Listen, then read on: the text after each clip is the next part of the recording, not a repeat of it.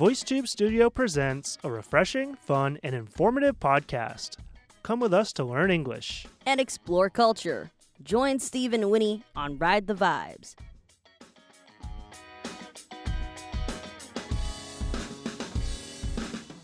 Hey everyone, welcome back to Ride the Vibes. This is your host Steve. And this is your host Winnie. And before we start today, I just want to remind you that every episode has a blog, a brother or sister kind of blog, a companion piece that will talk more about the episode. So go to blog.voicetube.com to find the blogs or search the link below and we'll make sure we put it in there. Definitely. It's really going to help you with the content of the podcast because a lot of our listeners, they come here, they want to learn English. So it would definitely help if you have something to read. Yep, it's always good to read and listen in any language you're studying. So today's topic is going to be something a little bit different. We're going to talk about food and culture and sort of how they connect. So we're going to be talking about a lot of different stuff like comfort food, table manners, how food affects religion and culture, and different kinds of customs or strange customs from around the world. Now, I am super excited about this episode because I myself am a big foodie. Now, foodie means you just love eating food. Yeah, when I think of foodies, I think of people that not only love to eat food, but they also think about food. Maybe they blog about food, they review food, and it's just like a huge part of their lives. Yeah, and it's like super popular on social media right now. I think pictures of food, yeah. Yeah, pictures of food. We call that food porn. Yeah. So like every time, now when we're eating outside, we're not the first to eat. We take pictures first. So there's a saying is like, your cell phone is eating the food first. That's funny. Is there a Chinese phrase for that? Because I've never heard of that before. Well, there's not like a phrase, but there's like a sentence for it. 手机先吃，你再吃. Oh, okay. Yeah. That makes sense. It's pretty much the same exact thing as the English. Now, I'm not exactly a foodie. I definitely appreciate good food. And believe me, I definitely love to use my slow cooker to cook some delicious food here and there. But I just feel I'm so busy. I definitely used to appreciate food more before I didn't work full-time and have to try to run a podcast. And I just feel like I'm so busy that I can't be a foodie. Yeah, that happens because, when you're thinking about what to eat for your breakfast, your lunch, your dinner, sometimes it takes a lot of time. And before I used to not cooking myself, but I used to cook food by myself. And now I just don't have time to do it. So, I would just go to Food Panda or Uber Eats because that would save me a lot of time. Yeah, and that's the other thing. I mean, my American friends will never understand this, but I can literally go out to eat at a restaurant 3 times a day in Taiwan and still spend less than 400 or 500 NT. Whereas if you tried to do that in America, you'd be spending over 1,000 NT dollars easily, maybe up to 2. You're going to be broke. Yeah. You're going to be super broke. Exactly. Okay, well, I think the perfect place to start with this episode would be something called comfort food. We all know comfort. It means you feel good. It makes you kind of feel warm and cozy, like a nice bed or something. And food, of course. So comfort food is typically food from your childhood or food that you grew up with that makes you feel really good, warm, and fuzzy. So when you're having a bad day, maybe you're sick or maybe you're angry or maybe you're homesick because you live in a different country or a different city, you go back to these foods to feel comfortable. Now, comfort food in Chinese is called 疗愈的食物, 疗愈, because, it kind of saves your soul. It makes you feel comfortable and, it just sort of like remove all your bad feelings. So I really enjoy eating some comfort food from my childhood and also comfort food that I sort of discovered lately that is very delicious. Yeah, that's a good point. I think you can totally find new comfort food, especially in a different country because you're eating a lot of different foods. So for instance, for me, because I lived in Korea for a couple of years, I just love kimchi. And so whenever I eat kimchi, which is pretty often actually. Is that the reason why your girlfriend got us like Korean pizza yesterday? I don't think so, but it could be. She knows I like my kimchi. So kimchi is actually a comfort food for me now because it reminds me of my time in Korea, which was really fun. And it's delicious and it goes with everything. Well, my comfort food, when I was younger, my comfort food would be like the chicken soup that my grandma made me or congee. But I think for now, my comfort food would probably be mac and cheese or Indian food. I really love myself some Indian curry. Yeah, Indian curry is really good. but it doesn't. It always makes my stomach feel a little bit bad, Hmm. just because it's so heavy. It's so heavy inside your stomach. Yeah, it's got a lot of spices and it's also But spicy. it is delicious Yeah, it's though. very heavy. Mhm. I would pay the price for that. Yeah, but I will say, I mean, most comfort foods are very reflective of of your own native culture or Hmm. ethnicity.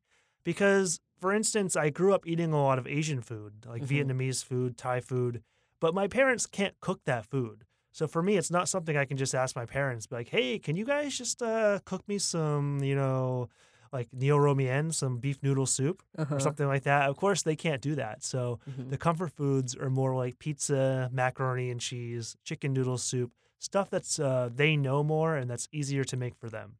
So, comfort food could be anything, and I wouldn't say that there is like, a concept of a country's comfort food. You won't say like America's comfort food is pizza or something. It has something that to do with what you really like or what you grow up eating, right?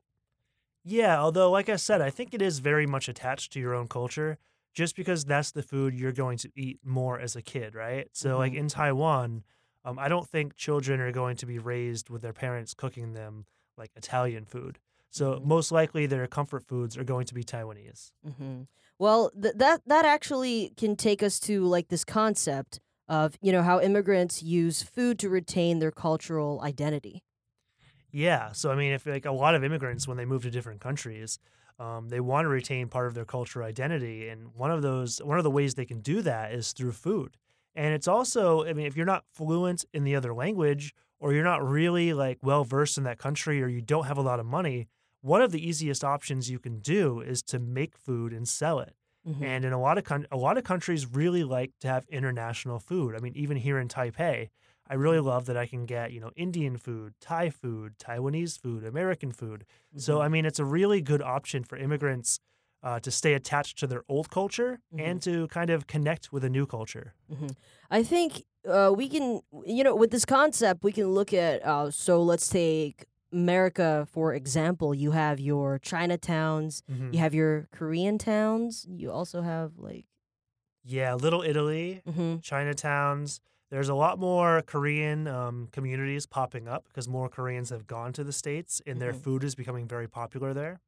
So I think this idea actually has something to do with the formality of these like different districts, and also in Singapore because they also have a lot of immigrants, right? They have a lot of Indian people, so they also have like Little India, and it's the same thing in Taiwan because we have a lot of foreign workers from Southeast Asia. So we have little, grocery stores or like certain districts or streets where these immigrants they open their shop to sell their food and stuff. Yeah. So I guess like the key to take away here is that I think that food is really, really connected to culture, like really connected. Mm-hmm. So, Steve, you shared a little bit about your comfort food, your choices when you think about comfort food. And I guess it's my turn to talk about my comfort food. So, my mom is not exactly a good cook, but there is one thing that she cooks really, really well is 炸酱面, noodles and soybean paste. It's just very delicious, and she would add some tofu in there, like hard tofu, 这叫什么豆干啦，豆干. She would add that in there, and she would add some like beans. Not exactly green beans. What are they called? 毛豆, edamame beans. Yeah, they're edamame beans, and it's just super delicious. And that is the only dish that she knows like how to cook.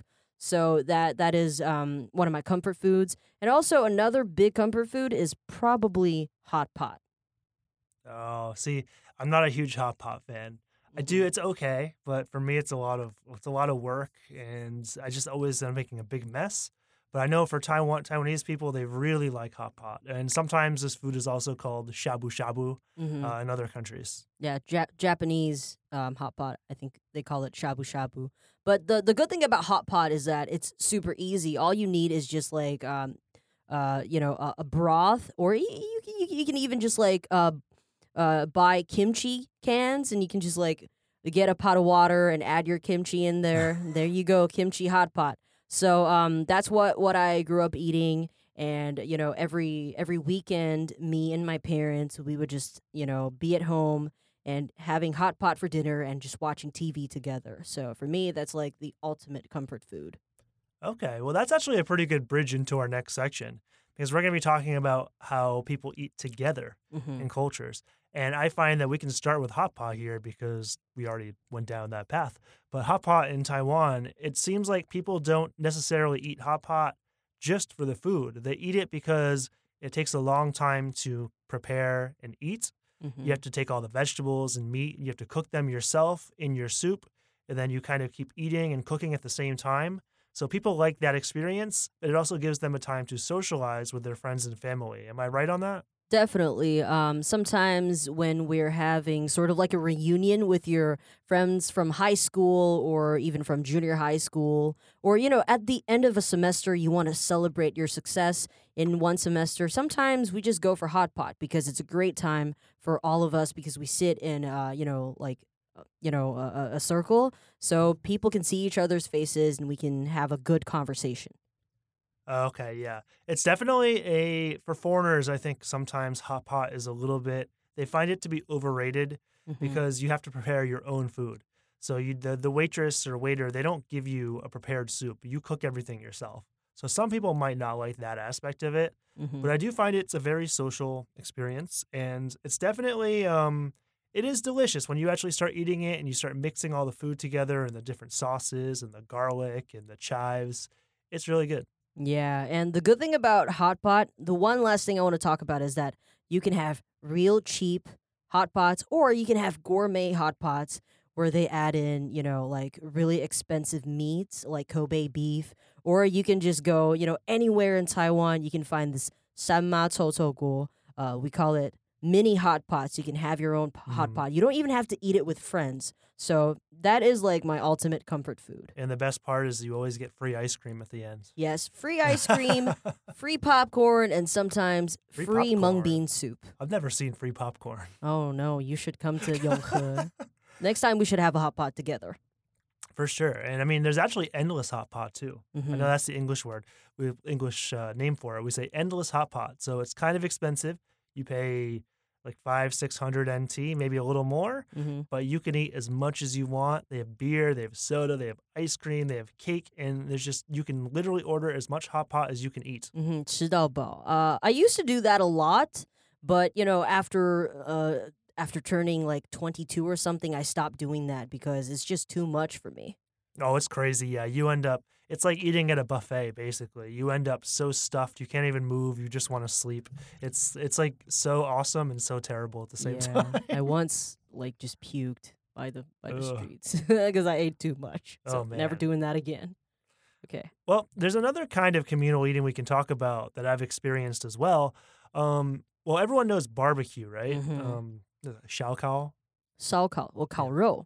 or 烤肉if you like meat. That's specifically meat, right? Mm-hmm. Yeah. So there's different kinds of barbecue. So in the U.S., barbecue is really popular, but it's a different style. In the U.S., typically you barbecue outside. Mm-hmm. People don't like to barbecue inside as much. Mm-hmm. So they like to get a big grill, cook the burgers, cook the hot dogs, maybe some corn, and then you eat outside. Maybe you drink a couple beers, and it tends to be a very social event. You hang out with your friends, you hang out with your family. At least for my friends and family, usually it ends up with someone playing guitar or playing a backdoor sport like bocce. Do you know bocce? No, no. Okay, that's like a really random sport. We don't need to talk about it.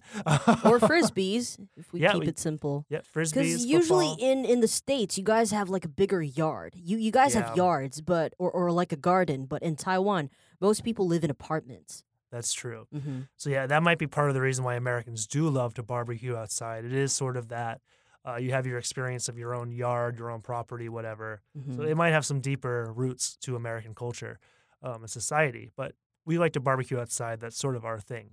But there's also Korean barbecue. Have you experienced Korean barbecue? Oh yeah, Korean barbecue is one of my favorites, and there's also Japanese barbecue. There's like all types of different barbecues around the world. I would even say Peking duck is a type of barbecue. Yeah, actually, I don't know if I had Peking duck. No, you never had Peking duck? Maybe I have. I've had duck. I don't know if it's Peking duck. Well, I've never had like gourmet Peking duck. I've had like roasted ducks like just by the streets. They have these like little trucks, and then they have these like ducks hanging there, and they can just give you some bread and they stir fry it. That's like really cheap stuff. So I sometimes go for that. So there's like barbecue is just all around the world. But I gotta say, my favorite type of barbecue is probably American barbecue.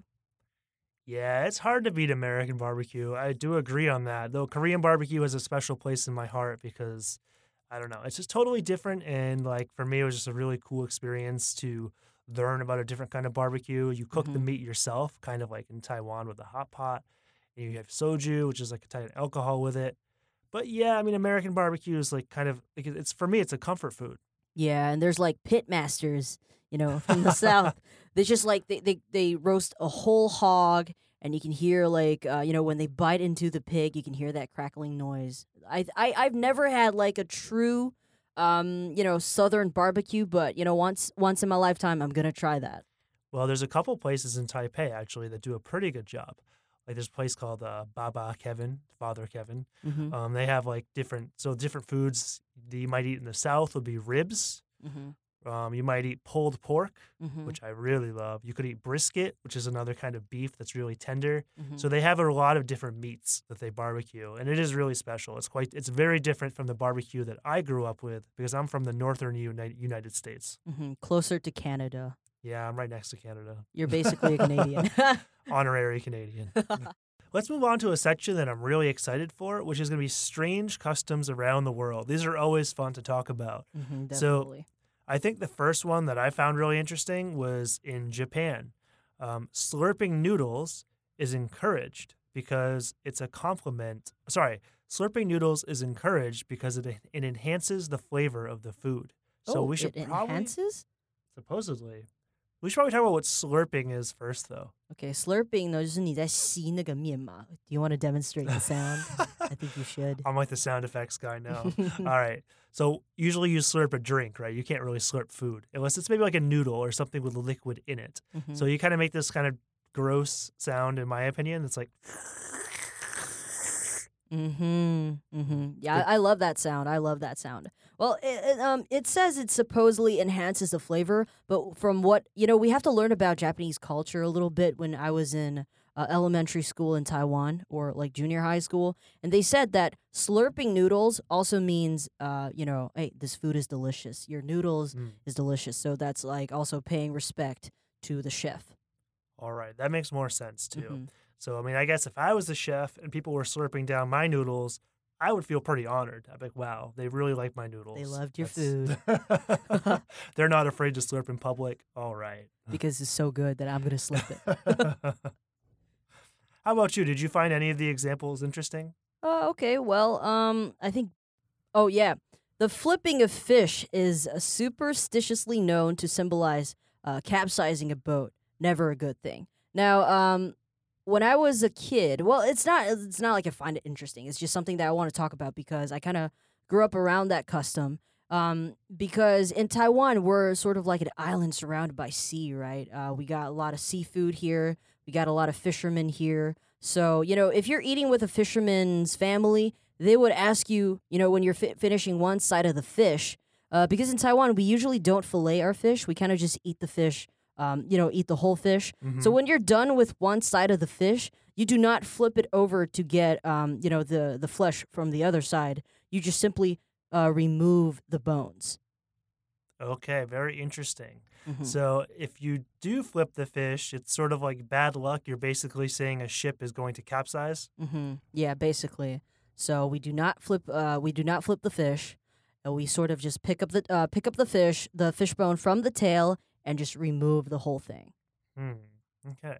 Very, very different than the cultures I'm used to. Mm-hmm. All right. Well, the next one I found really interesting was actually from the UK, the United Kingdom. And they said that teaspoons should never hit the side of a teacup. Because when teaspoons hit the side of a cup, they make this kind of metal ching, ching, ching, ching sound. Yeah. That kind of sound. When you can demonstrate this one. Cling.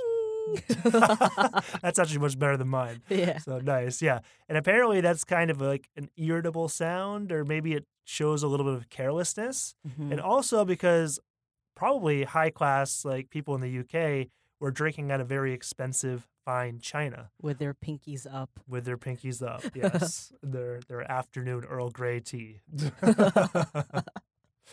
So don't knock your teaspoon against your teacup in the UK. But I'm kind of surprised about this one because in movies or like pop cultures, when someone's giving a toast, at a wedding, they kind of just cling their glasses. Mm.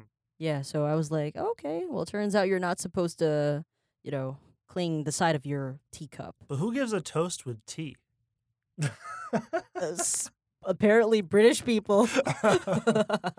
I've never seen a toast with no alcohol. No, I don't know. Maybe I probably sound like an alcoholic right now. Yeah, you do sound like an alcoholic. There's like some people don't drink alcohol and they use tea.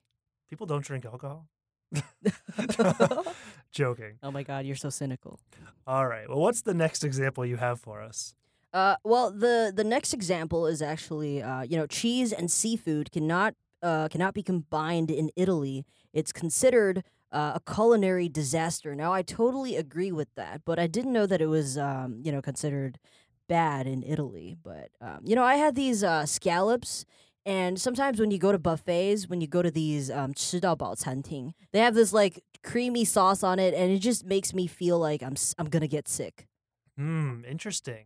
Now, I'm not against cheese on seafood because you think about a different dish from Japan, like takoyaki. Mm-hmm. Doesn't takoyaki have cheese on it sometimes? Oh, I'm okay with that. It kind of depends on the food. Now, I guess in Italy, it's a massive faux pas or something you just don't do.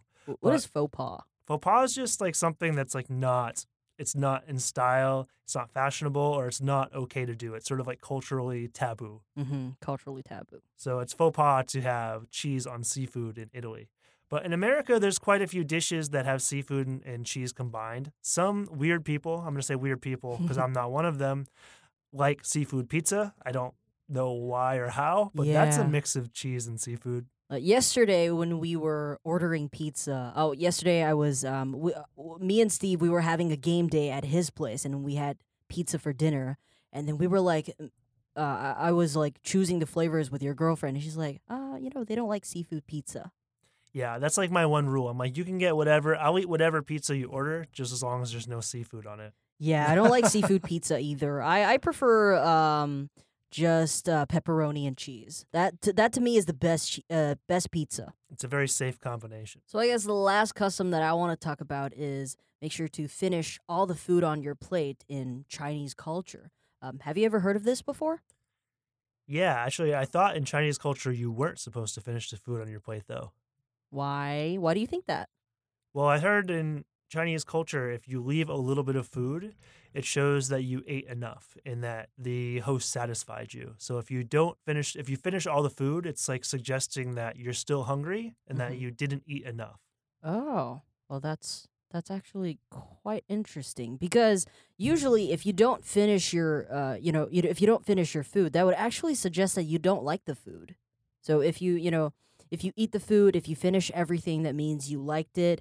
And, cultural wise is that if you don't finish every grain of rice in your bowl, it also means that in the future you're going to find not very pretty wife with a little bit of a messed up face. That's that's what I heard when I was a kid. So it's very important to finish everything in your bowl.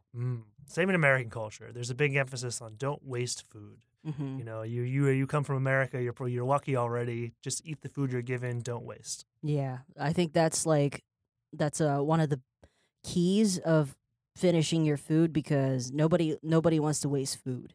Yeah, and if you need to waste your food, you can just give it to me, and I'll probably find a way to fit it in my stomach. I'm pretty good at that. Even the food, even the foods that you don't like. I'm like the food trash can. No, if it's like seafood pizza. Oh no, if it's seafood pizza, you gotta find a different friend. All right, I really like today's episode, but unfortunately, that's all the time we have today. But before we go, we do have some news to tell you guys. We now have Ride the Vibes Facebook group. Yeah, so we're on Facebook now. You can find us at Ride the Vibes. We'll be posting the new episodes, some cool pictures from behind the scenes, and the blog. So be sure to join the community. Yeah, if you join that group, we'll have more time to interact with you guys because Steve is basically always on Facebook. Yeah, I live on Facebook. No, but you guys can definitely hit us up with some questions or stuff you'd like to have hear about in the episodes. If you know anyone that'd be a great guest for the show, you're more than welcome to tell us about this person. And we're going to be answering fan questions. So this is a good chance for you guys to have a question about anything you want, culture, learning language, anything you choose. We'll answer the question for you, or we'll try. Yeah, we'll try our best. Now, besides from our Facebook group, we also have a fan page on Instagram. So if you want to follow us on Instagram, it is at RTVibesVT. We also post a lot of pictures up there, and we post, every episode. When we have a new episode, we will post pictures of our guests. So we opened our Instagram fan page about 2 weeks ago, and we already got one very good question from one of our listeners, Richard, and he asked tips on how to read long articles. He would like to know some of the tips on how to read long articles. So, Steve, you got any advice? That is a really good question. Richard, thanks for sending us a question, first of all. To answer your question, I assume you mean in a second language, of course. And I have a couple pieces of advice. One, I would say to break it down. If it's a really long article and you're finding it hard to understand, maybe you read it in chunks. Like today you read this chunk, tomorrow you read the next chunk, and break it down to smaller pieces. That way you can eventually understand the whole article. And my second piece of advice that I personally use as a second language learner of Chinese right now is to know your level. So with Chinese, I can't read really long articles because I don't know enough Chinese characters to get through them. But I do try to read articles that are more my level. They challenge me. I need to look up new words, but they're not so hard that I don't want to read them. Because if you read something too hard, you might lose motivation. It might be so challenging that you don't enjoy it, and then you just stop doing it. So make sure you keep enjoying it. And one of the ways you can do that is to find something that's just a little bit challenging, but not too hard, not too easy. That is a very, very awesome tip. So I would assume Richard is learning English and you're also learning Chinese. Yes. So it has some similarities. That is a very, very awesome tip. So just try to break it into chunks. 不要一次把这么长的文章读完，你可以分天读，这样你自己的压力才不会太大，然后也会帮助你这样子可以保有持续的兴趣啦，你才不会觉得哦好挫折哦，我读不完。Now, before we go, there is one more thing that we want to tell you is that make sure to follow us or subscribe us on your favorite podcast platforms. Because if you do that, you won't be missing a single episode. You don't need to have to keep finding us and trying to look to see if we have a new episode. They'll automatically download to your device.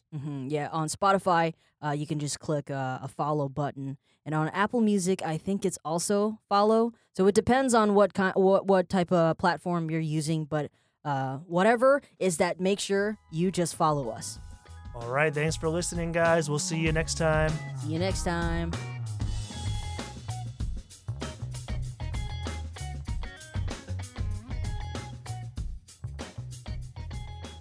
Thanks for listening to Ride the Vibes. We're glad you enjoyed the episode. We want to take our show around the world to reach new listeners. It would be totally awesome if you would like, share, and subscribe. You can now find us on all your favorite podcasting platforms. Wherever you are, we'll be there waiting. We're also now on Instagram. Find us at RTVibesVT. And definitely get in contact with us if there's anything you want us to talk about in the future. See you next time, and once again, thanks for listening.